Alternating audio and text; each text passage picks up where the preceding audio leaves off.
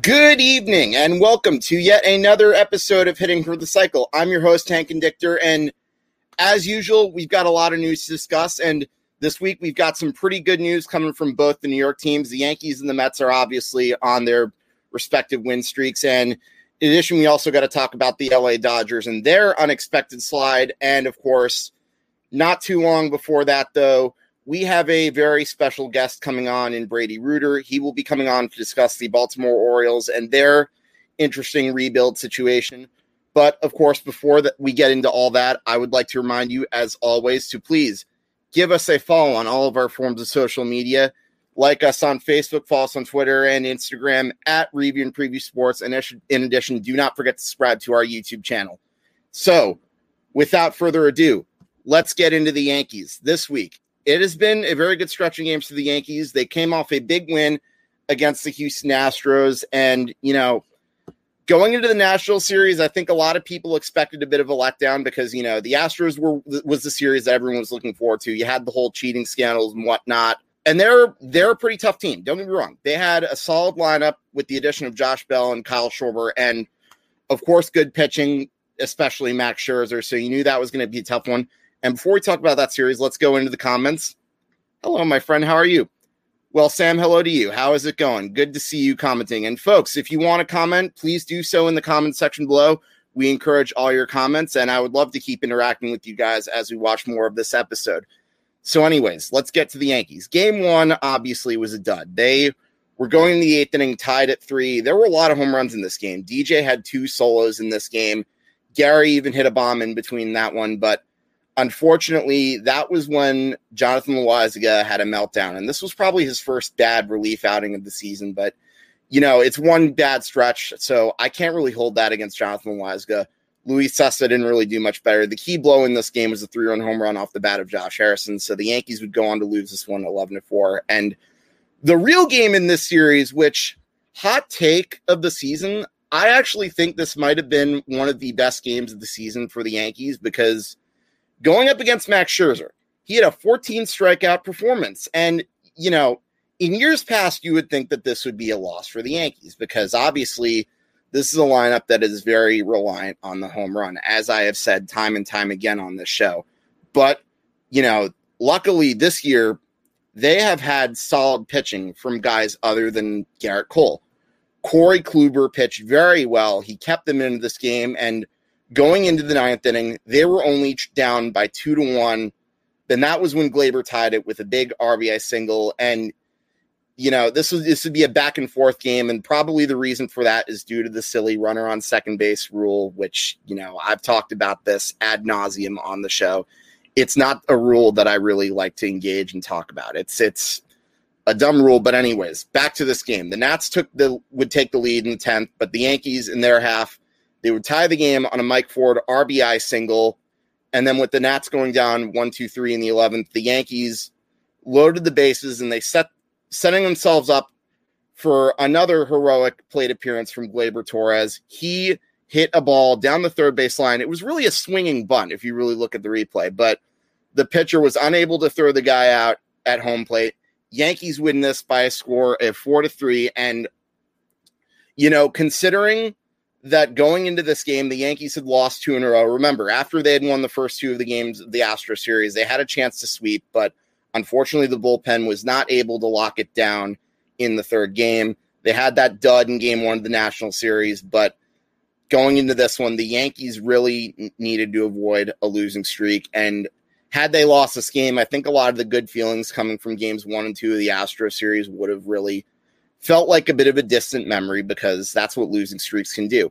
However, with that being said, the Yankees did what they had to do. Down by 1, they were able to rally despite getting dominated by Max Scherzer throughout most of the game. It was really, really a good win. And the crazy part is they would get another walk-off win the next day. Domingo Germán pitched 6 scoreless innings. Yankees gave him a 2-0 lead thanks to RBI single from Aaron Hicks. And then Gleyber, again, he has been on fire this weekend. He hit a solo home run, but unfortunately the Nats would tie this game. Kyle Schwarber hit a 2-run home run to tie it. And then going into the bottom of the 7th, that was when really things started to not look good. Giancarlo hit an inning-ending double play. And, you know, one of the best things about baseball is sometimes a guy can come up to the plate after having a bad at-bat and redeem himself. And you know what? Giancarlo came up with the bases loaded. He hits a game-winning single in the 9th inning. Yankees avoided the craziness of extra innings. They take the series 2 out of 3, and it was a great homestand, too. This was the longest homestand of the season. In 9 games the Yankees played in it, they went 7-2. And I'll give you another fun fact. Since that series where the Yankees had gotten swept, they have played 6 series, splitting 2 and winning the other 4. And right now, if you take a look at this graphic, this ticker down below, I will give you the AL East standings. They are currently only 1 game behind the Boston Red Sox for first place, and they're actually tied with the Toronto Blue Jays for second. And we knew that Toronto was going to be a big threat going into the season. But anyways, let's get to the Tampa Bay series. So far, Yankees have been doing pretty well there. They won the first game. A few solo home runs helped, but of course, Jordan Montgomery pitched 6 solid. Chapman got another save. And, you know, I got to give the Yankees credit. The lineup has pretty much been the same. It's not like dominant like everyone's expected, but the pitching has improved to the point where that doesn't necessarily matter. And having guys like Jordan Montgomery and Corey Kluber step up has been really key for the Yankees in order to stay in the thick of the race for the division. And as I said, this stretch of series for the Yankees has been very important. And of course, going into yesterday, you had a very good game pitched by Garrett Cole. He went 8 innings, striking out 12. Yankees would end up winning 1-0. And again, what more can I say about Garrett Cole? This is the ace that we have been counting on for a very long time. And we have not had such a pitcher since CC Sabathia when he was in his prime. It is truly amazing. Although, granted, we know we're kind of expecting him to do that because of the contract, but still, at the end of the day, it's something important, something the Yankees really need. And now let's talk about the other team that's been doing well in New York. That would be the Metropolitans. The Mets, they were a few games under 500. Things looked pretty dire. They had fired their hitting coach, Chili Davis. And so, you know, going into their series against it was the Arizona Diamondbacks, they were down 4-2 in game 1, but then, you know, a funny thing happened in this game. In the middle of the 7th, 2 infielders, and mind you, these were their 2 best infielders on their team. It was Francisco Lindor and Jeff McNeil, would see a large creature strolling the dugout leading to the clubhouse. And there's been a big debate. Was it a raccoon or was it a rat? And it kind of led to a little fistfight between the 2. But yet, the funny part about that is Francisco Lindor, it must have motivated him because he had a game-tying 2-run home run. This was his first home run at Citi Field since his acquisition with the Mets and since signing that contract. And obviously, this should give him a big boost of confidence. But then the crazy part, of course, isn't even just that he got the big hit. It was that Patrick Mazeika would come up in the bottom of the 10th. Game still tied. You had runners on second and third, I believe. He would get a hit kind of similar to Gleyber Torres. It was a swinging bunt, so to speak, but the pitcher was unable to throw the guy out at home. Mets would walk it off, and despite not having a hit yet, this would be his first RBI of his major league career. Truly impressive. Game 2, the Mets obviously would follow that up. Jeff McNeil would hit a home run early on, and they would end up winning 4-2. And Game 3 was the tough part.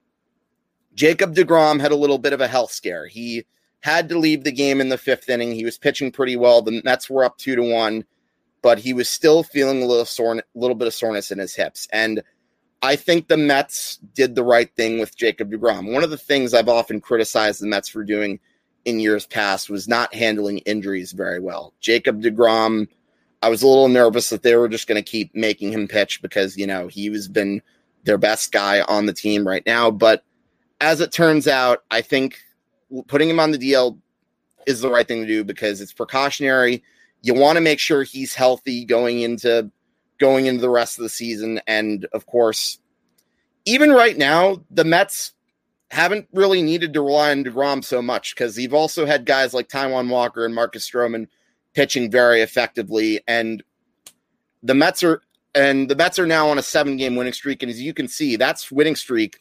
You look at the ticker at the bottom, has catapulted them into first place for the division. So, it's been a bit of a roller coaster, but they've both been very excited to watch. I'm talking about the Mets and the Yankees, of course. And of course, after that sweep of the Diamondbacks, the Mets obviously would get a few more runs and they would recover to win that game. And going into the Orioles series, they would be down by 1 run in the bottom of the 9th. Dom Smith would tie it with an RBI single, and Pat Mazeika, again, he gets his 2nd RBI. It's another fielder's choice. And let me give you a fun fact about this guy. Since RBIs have become a statistic in 1920, Patrick Mazeika became the first guy to drive in multiple runs before getting his first hit. And he's also the first guy to have his first two RBIs come off of a walk-off. That's pretty crazy stuff, if you ask me. So he's been great. He's become a folk hero. And the big story for the Mets coming into their previous game, which was yesterday afternoon at 12:30, Orioles starting pitcher Matt Harvey. Now, obviously, he's kind of had an up and down season. He pitched a great game against the Yankees a few weeks ago in Baltimore, but in this start against the Mets, he did not have it. He gave up a lot of hits in the 2nd inning, and really the Mets would go on to win this game 7-1. The Orioles were never really in this. Taijuan Walker, again, another pitcher who's really stepped it up for the Mets. And remember, they don't have Jacob deGrom isn't even the only one that's on the IL right now. They also don't have Carlos Carrasco, and they're also still waiting on Noah Syndergaard to come back. So the fact that the Mets are doing well in spite of all these injuries right now, I think it goes to show you that they could be a dangerous team in the foreseeable future regarding the season. And right now we have a comment. Tom Scavetta. Hank, how's it going, Tom? You can, as always, you can follow him on Tuesday nights for a review and preview, another guy who I will hope to have on this show down the line. But, of course, with the Mets getting their big sweep over, well, not really big. It was a mini sweep of 2 games over the Baltimore Orioles. I think it is now time to bring on our guest for the day, and this is a good segue to bring on Brady Reuter. Brady, how's it going? Hey, what's going on, Hank? Doing well.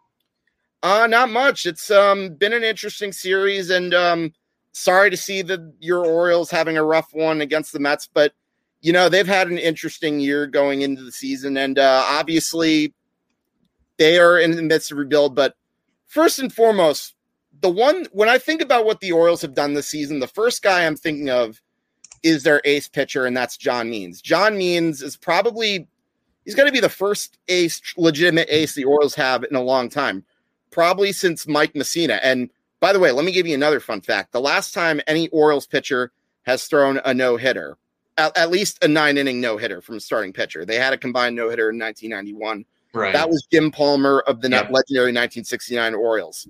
So it kind of tells you how little the Orioles are known for their pitching. But let's talk about this great start. I mean, he's got what, a 4.0 ERA and an ERA below 2. I think he's at 129. Yeah, it's like sub 1.3. It's like really low. Yeah, it's really impressive. What do you look for this guy going into the next few games of the season and like the future? Do you think this guy is someone the Orioles will be building towards in the future? Yeah, I mean, I hope so, man. John Means has definitely been the real deal, pretty much, since he came on to the big leagues. So to kind of give a little bit of backstory, he came out of high school and didn't really get any big college offers. I mean, he played junior college before he ended up transferring to West Virginia. He was drafted 331st overall by the Orioles in 2014. And he wouldn't even make his debut until the end of 2018. And to put it in context, the 2018 season was pretty god-awful for us. Lost over 110 games. And, he's waiting, basically sitting on his couch, waiting until the very end of September that year before he finally got his debut.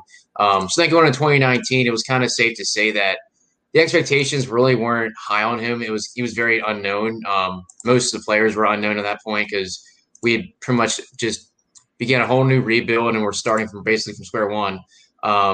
So he would make his honestly his appearance pretty early because after his first couple of games, he came on as a relief pitcher against the Yankees in New York.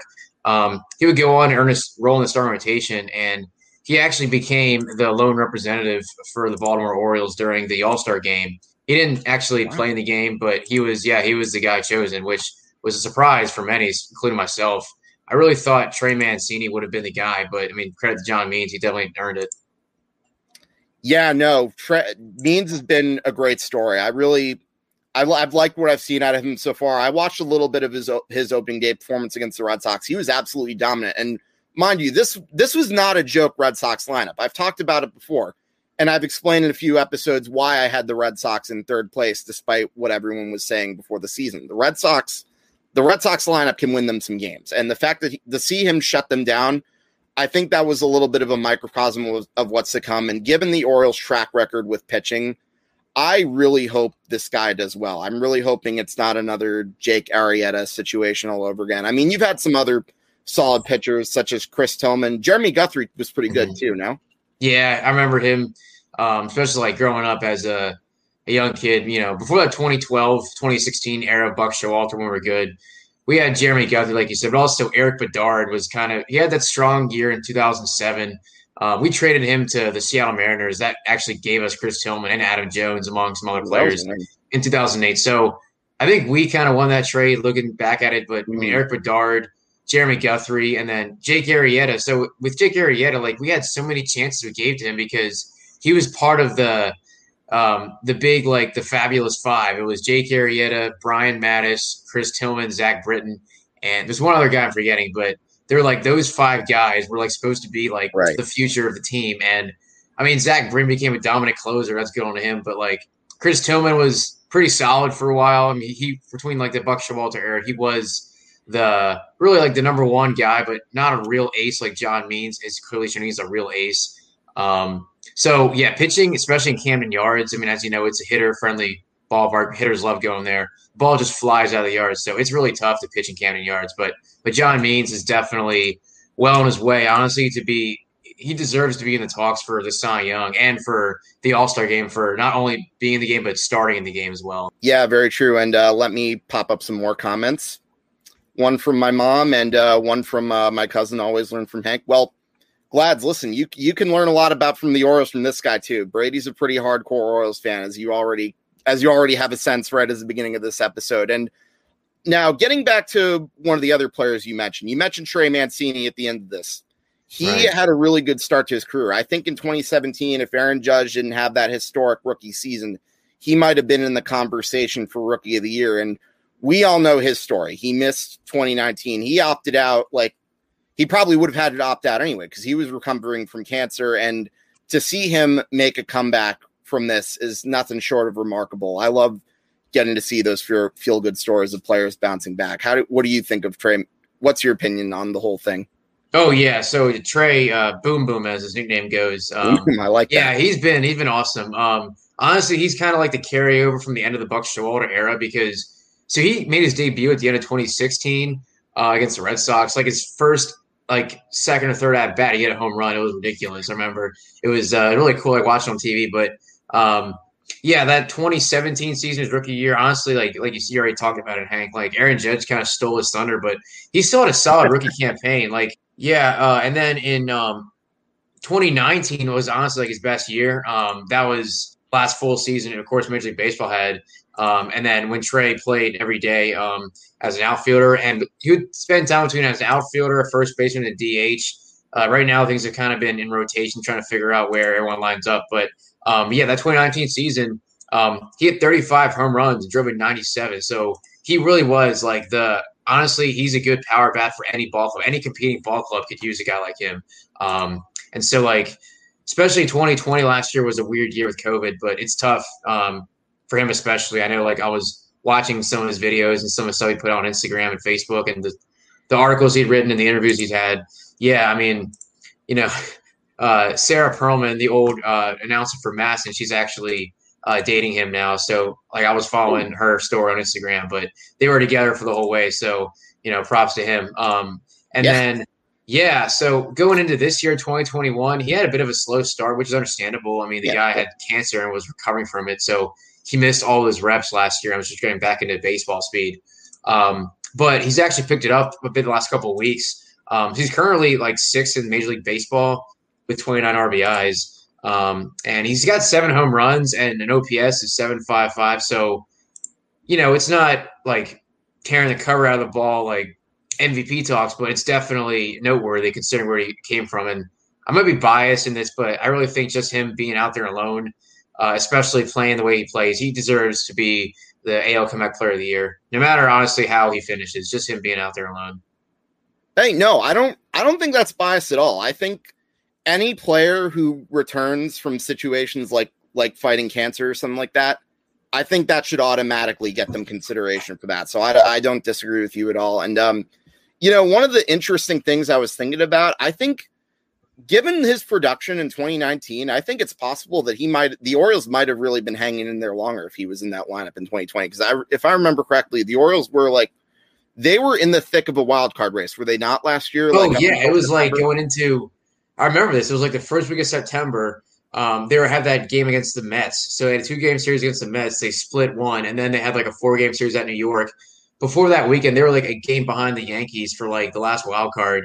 And that was the weird 8 teams make the playoffs into a 2020 season where each conference or each league had 8 teams make it. So yeah, the Orioles were like right there with the Yankees. And then they lost 4 in a row at New York. So that kind of was like honestly the nail in the coffin, but they were competitive. I mean, it was only a 60-game year, but they were competitive with the guys they had. Like Anthony Santander had basically the most valuable Oriole for the year. He was breaking out, had an amazing year. Guys like Renato Nunez, Hanser Alberto, Jose Iglesias, they're not there anymore, but they all had big offensive seasons, which kind of kept us in the thick of things longer than I really thought. But it was fun to watch for most of it. So, I mean, if Trey was there, who knows? But honestly, the big thing about him now is just having his presence back in the clubhouse and him back with a lot of the younger guys and just kind of being that steady force of professionalism and being also just a really good ball player too.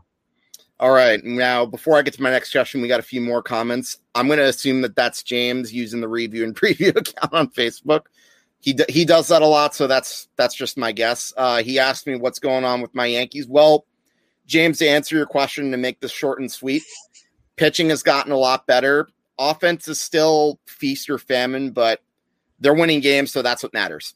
Next up, let's go back to Tom. Tom says he kind of likes Austin Hayes for the Orioles. Seems like a good young player. I agree with that comment. What are your thoughts on this? Yeah, Willie Mays Hayes, as the nickname goes. Yeah, he's good. So we'll get to him and Cedric Mullins. They both kind of tag team like the center field because both those guys were really brought up to be the center fielder. But Hayes has been hurt a little bit, but he's coming back. He's a really good ball player. He's young, and him and Mullins are both, I think, are going to be the future of the outfield, as well as Heston Kjerstad, who was drafted back in 2020. I think those 3 guys will make up the outfield for the Orioles for years to come. Now, getting back to Cedric Mullins, I think that guy has gotten off to such a great start. I watched the highlight of him against the Red Sox. He had that crazy infield triple, which I'm going to go on out on a limb and say that was probably one of the lowest launch angle triples that I've ever seen. So what do you think of what's your opinions on his improvement? What have you noticed has been the big reason for his change of pace? Like a couple years ago, I think he was hitting like about 186 or something, slightly below the Mendoza line. He had a decent year last year, but like now this year, I think he's starting to put it all together. Is he another guy that you think the Orioles need to build around? Oh yeah, I think he's definitely solidified the role as leadoff hitter. He's been really fast, and like one thing last year, because the last couple of years he had been up and down between the minor leagues and major leagues because he was struggling to get his average up. Like one thing he would really do to try to just work on the little things, he would lay bunts down and and get bunts for base hit. Now, he's still good at that, but this year he's more of just really good at just hitting like crazy. So throughout his career, he was a switch hitter between the minor leagues and his early stages of major leagues. So he would, bat from the right-hand side against lefties. But really, this past offseason in spring training, the hitters coach, the coaches, and then Brandon Hyde, they really helped get him the reps to work on just batting from the left-hand side of the plate. And, it's really paid dividends because his numbers are really good against lefties as a left-handed hitter. So I think it's really just like looking at his batting average now, it's well over 300. And he was like the first couple weeks has been over 400, something crazy like that. Like he's just really become the leadoff hitter that you want. And he can steal bases. He can fly, as you already touched about the infield triple. He's a great defender too. Him and Austin Hayes both are like great center fielders. His arm maybe isn't 100, but like he's got the speed, he's got the glove, he's got pretty much all the other tools you want for a center fielder, Yeah, definitely. You know what that triple, by the way, this is kind of a silly little tangent I just wanted to get into, but you know what that triple reminded me of? You ever played those backyard baseball games when you were a kid? Oh, yeah, like on the PC with Pablo Sanchez as the MVP. Of course. Here's one of the craziest hacks you could try in that game. Bunt with Pete Wheeler, you're going to get a hit 9 of every time, 10 times. He's that fast. And I'm sure I think I saw a guy once get like an inside the park bunt home run with him. Really crazy. Wow. Like, don't get me wrong, Pablo Sanchez is always going to be the GOAT of that game, but Pete Wheeler low-K was pretty lethal too because of that speed alone. I haven't played that game in so long. I got to get back into that now. Oh yeah, no. Now, anyways, back to the Orioles. What are your thoughts overall on the rebuild as a whole? Are you optimistic about this? And who are the main guys that you think are absolutely important to keep like 2-3 years down the line once it probably starts to come into fruition? Right. So with the rebuild, I had kind of mixed thoughts about it. I think generally I'm pretty positive toward the direction we're going. Obviously, at the end of the Buck Showalter, Dan Duquette era, at the middle of 2018, we really had to make some changes. So we had guys like Manny Machado and Jonathan Scope, who I saw his bobblehead here. I still miss him. He was good. But some of these guys, we had to get rid of them, like him. And, of course, Kevin Gausman, Darren O'Day, and Zach Britton, we had to trade them away because we just couldn't afford to keep them, mainly because of Chris Davis's monster contract. But, so when we started kind of new, we really embraced analytics and looking at data from a new perspective, especially with GM Mike Elias. Of course, he was brought over from the Houston Astros organization. Now, I know that comes with a lot of negative connotation, but he wasn't really involved with the scandal as much. He was like assistant GM with that. So as far as I know, he hasn't been punished or had any thing come against him. And he's condemned. Yes, he's condemned to everything that happened. So, I don't really think he was responsible. But let's not forget, the Astros already are a talented team that he helped build, like Carlos Correa and George Springer. These guys and these guys are really solid. So, like, he was a part of building that team, the good aspect. So, they're also actually introducing a international baseball academy in Dominican Republic. Finally, it seems like for some reason the Orioles in the past refused to really invest in international markets, which, if you think about it, is kind of crazy because Dominican Republic and some of these other Latin American countries, they produce a lot of talent. Like some of the most talented ball players, they come from these areas. So it only makes sense. You got to put your money there and see where you can get. Yes, you want to rebuild and you have to start from a young team, but you don't want to trade away your entire core because, like, what's the point of rebuilding, right? If you're trying to get a new core and getting young guys coming up. Well, if you have some guys that are young and are part of that rebuild, you can't just trade them away for more young guys, kind of like the 76ers, right? Trust the process, as they say. Like, you got to have something there to kind of build around, right? So, like, saying that, I really think some of the guys I got to keep, I've already mentioned Trey Mancini, of course, John Means, we talked about at the beginning of the show here, Austin Hayes, like we said before, he has to be right there as well. And Ryan Mountcastle, I know Mountcastle's kind of struggled the first couple of months into this year. They're still trying to figure out where to put him in the field, but he's still a young guy, and he's proven he's a solid hitter. We got to keep him in the lineup, and we got to build with him as part of the team. And then Anthony Santander, I'm kind of on the fence with. He was a Rule 5 guy. He really kind of came into his own the last couple of years. I think he could be like the third or fourth outfielder down the road. And saying that, for some of the young guys coming up, one of the outfielders I just mentioned was Heston Kjerstad. He was drafted in the 2020 draft, number 2 overall. So I think Kjerstad could be part of that outfield along with, Hayes, Mullins, and Santander kind of all together. And then, of course, I'm sure you're well aware of Adley Rutschman, right? He was number 1 overall in 2019. Yeah, I guess people kind of comparing him to Joe Mauer or even Matt Wieters. Of course, Matt Wieters was supposedly the switch-hitting Jesus Mauer with power that they really saw out of him. I like Wieters had a decent career, but I guess never lived up to the hype. Yeah, I remember. I liked him. He was a pretty solid catcher. I really thought he was going to be there for a while, but I guess that never really panned out. And Rutschman, that's the guy whose name I remember hearing. They drafted him like number 2. I think it'll be interesting to see how he pans out because, I know there's a lot of hype with these draft picks, but then again, the draft is also a crapshoot. So who knows? It's 50-50. And you make a really solid point, too. There's been a lot of teams. The Marlins are another example of teams that have had a lot of prospects and then they just trade them and then they rebuild.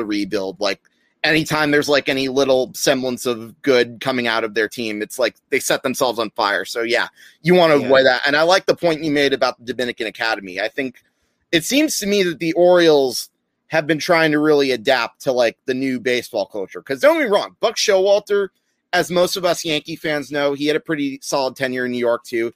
He was a good manager. He's a guy that can turn teams around when they're down in the dumps. But now, as far as his track record goes in the playoffs, that's pretty checkered. And I'm not just talking about the 2016 wildcard team.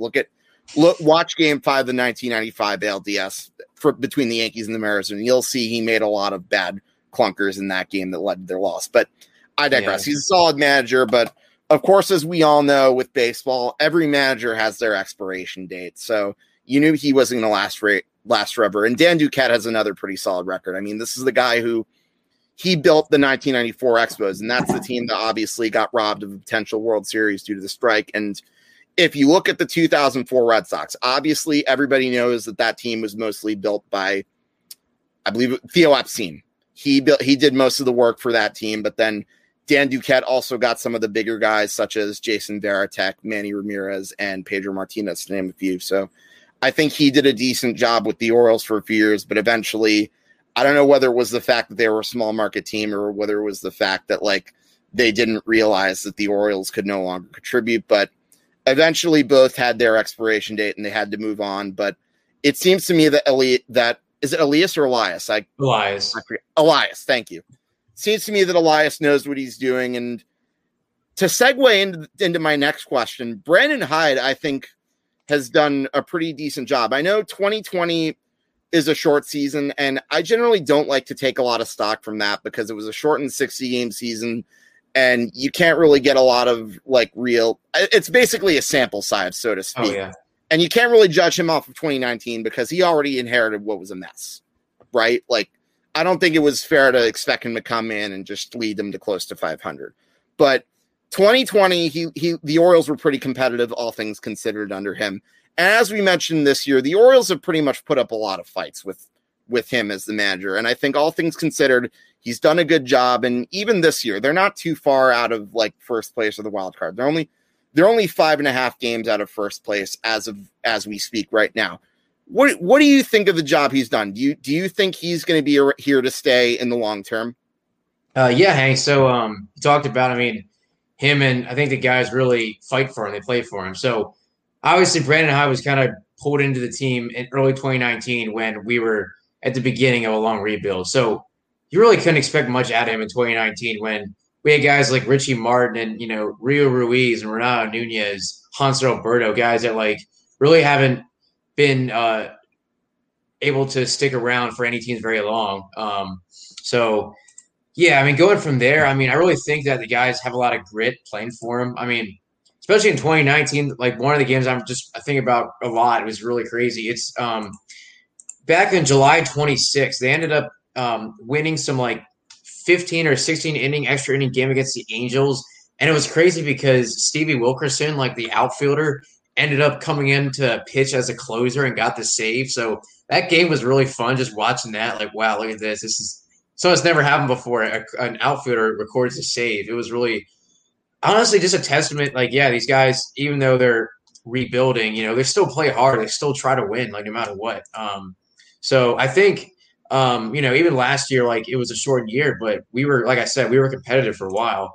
And so this year, going into this year, I know we're 5.5 games out. We're in last place right now, but we're in a lot of games. We just don't have necessarily the one or two big hits we need to get back into the game. And we're still, searching on what a regular lineup is going to be and our position players are going to be. But I really think that Hyde is the guy going forward, at least for the next 4 or 5 years.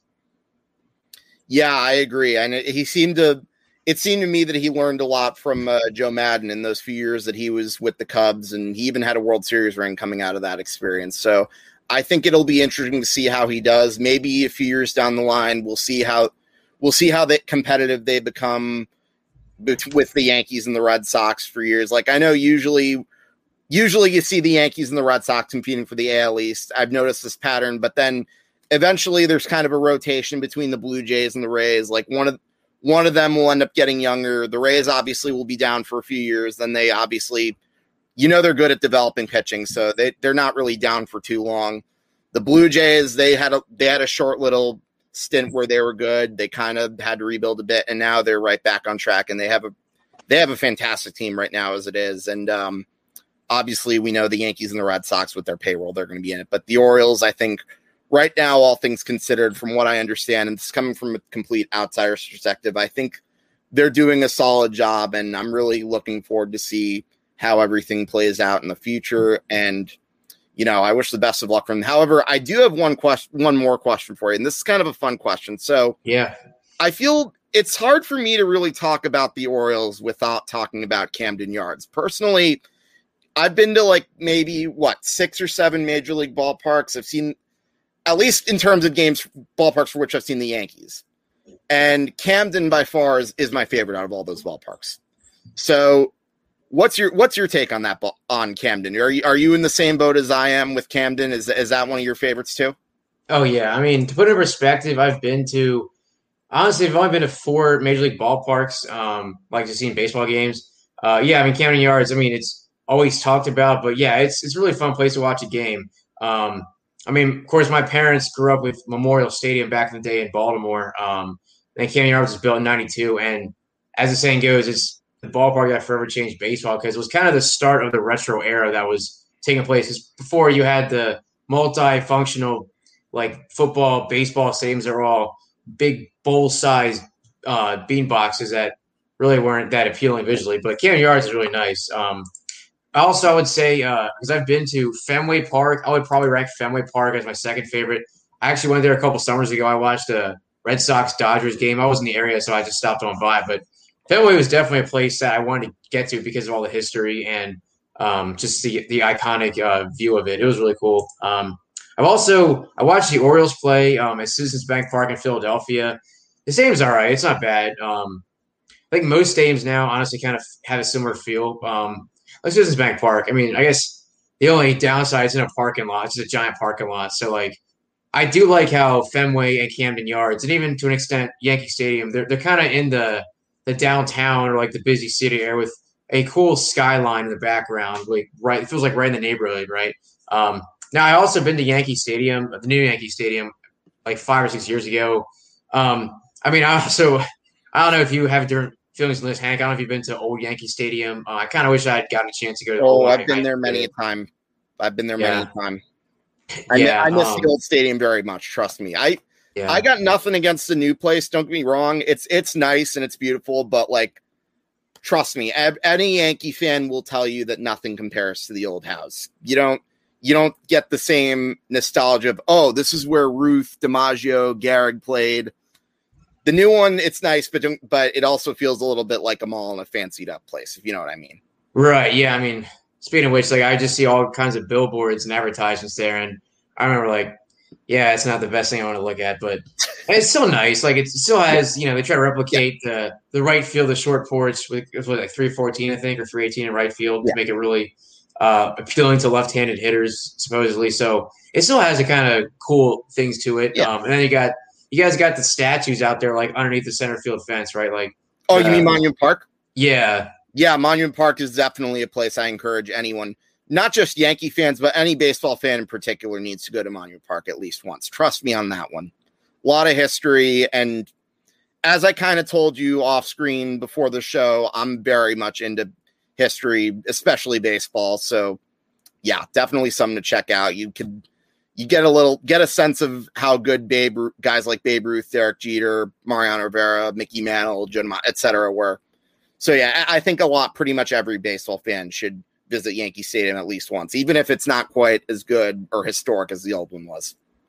Oh, right. Yeah. I mean, speaking of history, like, Camden Yards, just like 10 years ago, they put in a similar kind of feel that Yankee Stadium had, where they had these statues that are put up. I don't know if you remember this, Hank, but like Cal Ripken was, there was a big night. They honored him.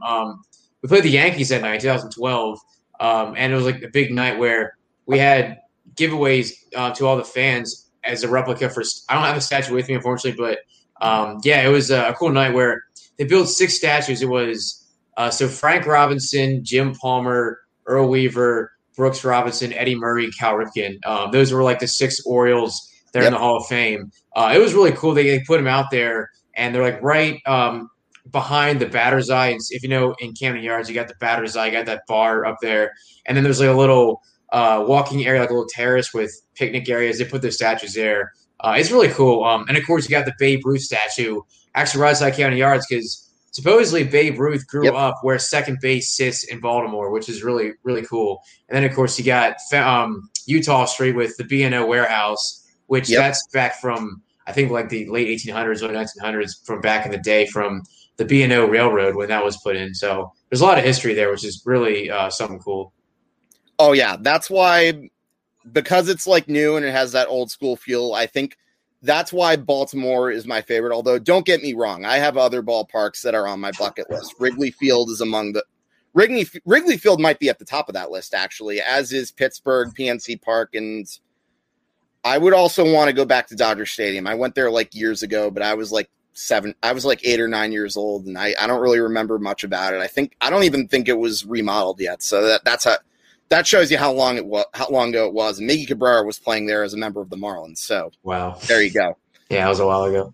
And anyways, before I let you go, I do want to ask you one more thing. Who's your favorite Baltimore Oriole of all time? This is just another one of those fun questions I like to ask some of my guests before the end. Yeah, no, sure. I would go with Nick Markakis, a guy I grew up watching for many years, especially during the dark days when I was a young kid we had like Little League days when I was growing up playing baseball. We'd go to the ball games on like a sunny afternoon. Yeah, we were losing like probably 100 games a season, like 95, 100 games a year. But Nick Markakis was always like that solid player. He played right field for the longest time, and he was a Gold Glover for many years. He always batted like 290-ish, like 292, 293. He get probably average like 20, 25, 30 home runs. But he was always like the bring your lunch to work, blue collar worker, where kind of ball player. He always played hard, and he was a great hitter, and he never complained. He had a cannon for an arm in right field, and he was just a very professional hitter. And I was really sad to see him retire as a member of the Braves. He had that great standing ovation back in 2015. He came back to Camden Yards as a member of the Braves. And it was maybe tear up a bit. I'm not going to lie. But he was definitely my favorite guy. But between him and Brian Roberts, who's another great guy for a while, this was really going back before the Buck Showalter era. So, Nick Markakis was definitely the guy. And actually, I got his jersey. Let me pull it out for you real quick just to show you what I'm talking about. Yeah, here he is. My favorite guy. That's pretty cool. I love it. I could show you a lot of my baseball shirts and jerseys, but unfortunately, I don't think time really permits for that to happen. But with that being said, I want to thank you. I want to thank you so much, Brady, for coming on and taking the time to sharing your insights about the Orioles. I would definitely be more than happy to having you back on for another episode. Hopefully, maybe we can even have you joined on by your good buddy Marty from Intercept Your Lunch podcast. He's another big Oriole fan who I think you and him together on the show would definitely be fun to watch for sure. Yeah, man, we're gonna have to have some long debates about where we're going, and especially with this Yankee series coming up. We'll have to Marty and I will have to team up on you and see how we think we're going to end up. Hey, look, I love that. It's a lot of fun. And listen, I enjoy talking baseball. Thanks again, Brady. I appreciate you coming on. Always a pleasure. Have a good one. Yeah, thanks, Hank. Thanks for having me on. It was a great time. All right, no problem. That was Brady Broider, another hardcore Oriole fan, and I think safe to say this guy might be one of the biggest Oriole fans I have ever met. He provided a lot of great insight and definitely good to learn some stuff about the Orioles' progress in rebuilding from him. It should be interesting to see where they go from here on out. And before I end the show, I have a few more topics I want to discuss, and these are two West Coast teams that have made some relatively big news over the past week or so. First, let's get into the LA Dodgers. The Dodgers going into this week, they started off with a 13-2 record. It was the best in the league, but don't forget, Bob Nightingale, the infamous Bob Nightingale, created a tweet saying that with the Dodgers 13-2 start, they were on pace to go 140 wins and 22 losses. Well, unfortunately, we also know that Bob Nightingale is one of the biggest jinxes, and look at his track record of getting free agents wrong. That tells you all you need to know. So Bob Nightingale may or may not have had something to do with the Dodgers slide, but nevertheless, they lost 5 straight, although you could also point to the fact that Fernando Tatis and the Padres broke the Dodgers. I mean, that was the series that really may have started their downfall, with San Diego having that epic 6-run comeback in that series. So, yeah, Dodgers, at one point, they were above 500. Prior to Monday, they were 18-17, and not to mention, they had also lost 8 of their last 10 games. So things have not been looking great for LA. They finally won a series this week in Seattle, though. Gavin Lux, one of their big prospects that they really did not want to part with, hit a big 3-run home run in the 8th inning, gave them a nice comeback in game 1, and then in game 2, they pretty much dominated, winning 7-1. So they finally got that series out of the way. It was a brief 2-game series, but, it doesn't matter. They still won it, and the Dodgers had split a few of those mini 2-game series in between the last series they won. So that's what helps. So the real question for the Dodgers is, what has been their main problem? I think for one thing, I think for the most part, it's been the offense. It's gone hot and cold, and as I mentioned, they had a stretch where they lost 8 of their last 10 games. And in that stretch, of the 8 games they lost, they had scored a total of 19 runs, and yet in the 2 games they won, they have scored 29. So take that for what you will. It seems to me that the Dodgers are a boom or bust team. However, regarding the Dodgers, I'm really not worried about them, because you look at it the other way around, they're only 2.5 games out of first place. They may be in third, about a half game behind the Padres, but when you look at all the talent that they have, even without Dustin May, their starting pitching is clearly not the issue. They're only second in the National League behind the Mets for the lowest ERA. Trevor Bauer has a 2.50 ERA, and Clayton Kershaw is 2.62 with a 5.3 record. So they're fine. And Walker Buehler, while he's 1-0, he's got a solid 3.50 ERA. I think the only problem is he has gotten screwed by a few things.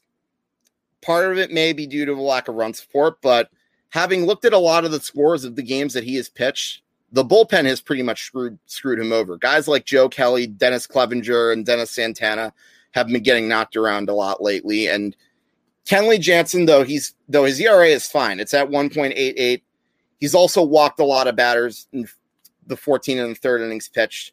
That's not exactly something you want to see for a closer, and it basically builds up a lot of tension and suspense going into the 9th inning. So I guess the bullpen's been another thing, but when I look at the lineup, I look at a guy like Mookie Betts. Mookie Betts is the guy they traded for, paid him the big bucks. He's batting .258 with 4 home runs and 11 RBIs. Well, I don't necessarily think that that's terrible. It's really not what you'd expect from a guy that has a 12-year contract for $365 million. So again, it may be a World Series hangover, but looking at the Dodgers, I think they're fine. I think 2.5 games. You look on the flip side of the Giants. While they've gotten off to a solid start and have been one of the main surprises, you also look at a lot of games they lost, and that's been due to their bullpen blowing a lot of games. So it's not quite as much of a runaway for them as it could be. And if they let the Dodgers hang around, they should be very careful, because we know these are the reigning World Series champions. And as I mentioned, they've had a lot of talent. some of which has been injured, of course, because Cody Bellinger has missed a bit of time. And not to mention, they have also been without Dustin May, who at the time of his injury had a 2.74 ERA, and I think he was emerging as a bright spot in a pitching rotation that he would where in a pitching rotation that's already deep, and he probably would have emerged as a solid maybe 2 or 3 starter anywhere else, possibly even an ace if we're talking about a really bad team. So he had some potential, and it really stinks to see him lose time due to that injury, but it is what it is. Unfortunately, these things happen. And not to mention, they also are without guys like Corey Knebel and Brusdar Graterol in that bullpen. So I think it's a combination of injuries and a hot and cold offense. Again, knowing their experience, I got no reason to be worried about the Dodgers. I think they'll still probably, at the very least, they should be a wild card team for sure. And the last team I want to talk about before I sign off is the Oakland A's. Now, I'm sure you've probably heard, but the Oakland A's are in a situation where they are trying to get a new ballpark. They have been playing at Oakland Coliseum. I know it's probably changed its name over the course of a few years, but for the sake of pure baseball, I'm not even going to call it by all these random corporate names. It's Oakland Coliseum to me, and I'm sure everyone in California will agree with me. It's been there for 15 years. They've been trying to make multiple proposals to build a new stadium in Howard Terminal, part of Oakland, which basically is in the downtown area, which in theory, it sounds like a great idea. You'd bring the community together. A lot of people would be going to games, and then there would be a lot of Oakland A's merchandise shops and other businesses that could really do well. So the thought of them having a new park would really rejuvenate their area. And we've seen in years past, when the A's are good, their fans will come out in droves to watch their games. They'll basically make a lot of noise. They play those horns, bang those drums, whatnot, or as some people also might call it, Rickey Henderson Field. But either way, it's a historic ballpark in Oakland, and I think a lot of people would love to keep the team there. However, there are a few obstacles. I think one of which is the politics and the economy. I think a lot of people don't really like the idea of having to spend get so much of their taxpayer money get put into this new project. So there's that. And Oakland as a whole is also not a very safe place to be. Like, there's been a lot of crime there, and not to mention, I think a lot of people don't really like the idea of getting taxed for a new ballpark. So there's that. And with that being said, I think the A's future could be in doubt, because it seems to me that the A's are putting all their eggs in that one basket for the Howard Terminal.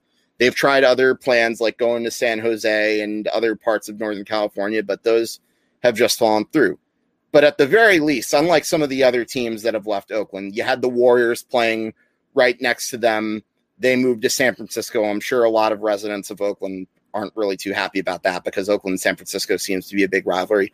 And then, of course, you had the Raiders, who for the longest time were their co-tenant at Oakland Coliseum. They have since moved to Las Vegas, which pretty much seemed inevitable, because Mark Davis, I think, just wanted to play in a new city that would get him a lot of money. So I guess I can see that.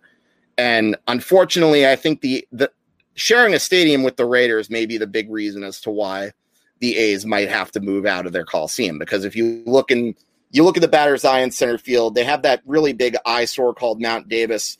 And old pictures of Oakland Coliseum showed that ballpark used to look pretty nice. You had that big scoreboard staying out in center field, and you had the good, nice view of like the Bay Area. So I think that was probably one thing. But of course, you also had the fact that there were sewage problems. And I remember there was a game the Yankees played there a couple of years ago where the power ran out. So that's another thing that doesn't help. And if Howard Terminal is really their last resort, then it seems to me that the Oakland A's are probably going to move. I'm leaning towards maybe, a 60% shot that happens at the very least. But is it possible that maybe they can stay? I think one thing that it would take to keep them in Oakland, and this has been proven with other cities, would be a long playoff run. I think playoff runs throughout history, we've seen they can be the difference between a team staying and leaving. You look at a comparison. For comparison's sake, I'm going to talk about the 94 Expos and the 1995 Seattle Mariners. The 1994 Expos, as I may have briefly mentioned when I talked about Dan Duquette with Brady, were among the best teams in Major League Baseball in 1994. They won 70 games at the time of this. They had 73 wins actually at the time of the strike. The Yankees had 70 wins with a close second, but they were among the best teams in baseball. All seemed to be looking promising for them.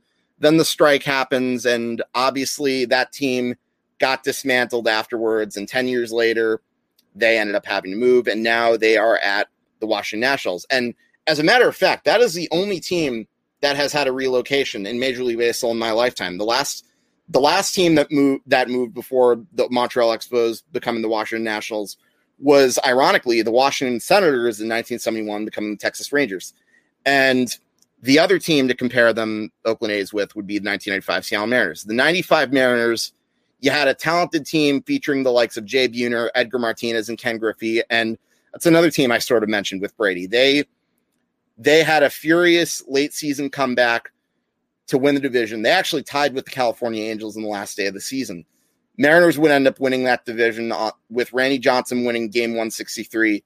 They had that insane comeback with the Yankees to pretty much ensure that they would stay in Seattle, because up until that point, there were votes as to whether they should build a new ballpark in Seattle. And had the Yankees won that series, it's very likely that the Seattle Mariners would probably be playing in Tampa right now. So, and going back to the A's, if we look at the A's current team right now, they've got a solid lineup of good hitters such as Matt Olson and Chapman, and they've been making the playoff consistently every year. They're always in the mix when it comes to best teams in the American League.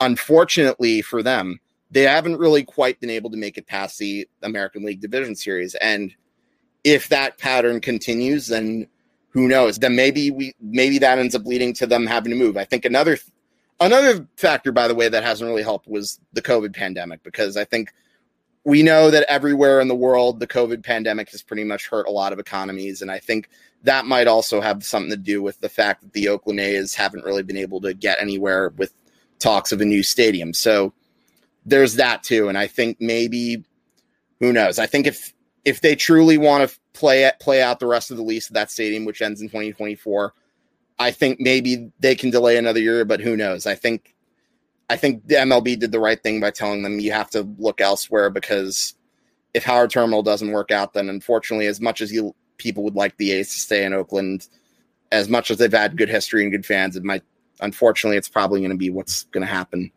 So there's that. But again, if the A's can somehow catch fire, if they can finally get past the ALDS, which has not happened since 2006, then anything is possible for the Oakland A's. And who knows? I'm hoping, for the sake of the city of Oakland, I hope it all works out. But anyways, I think that'll wrap up the show. As always, I'd like to encourage you to give us a follow on all forms of social media: Facebook, Twitter, Instagram. And of course, don't forget to give us a subscribe to our YouTube channel. And like I said, this is Hank and Dichter. I will see you next week for another episode of Hitting for the Cycle. See you around, guys.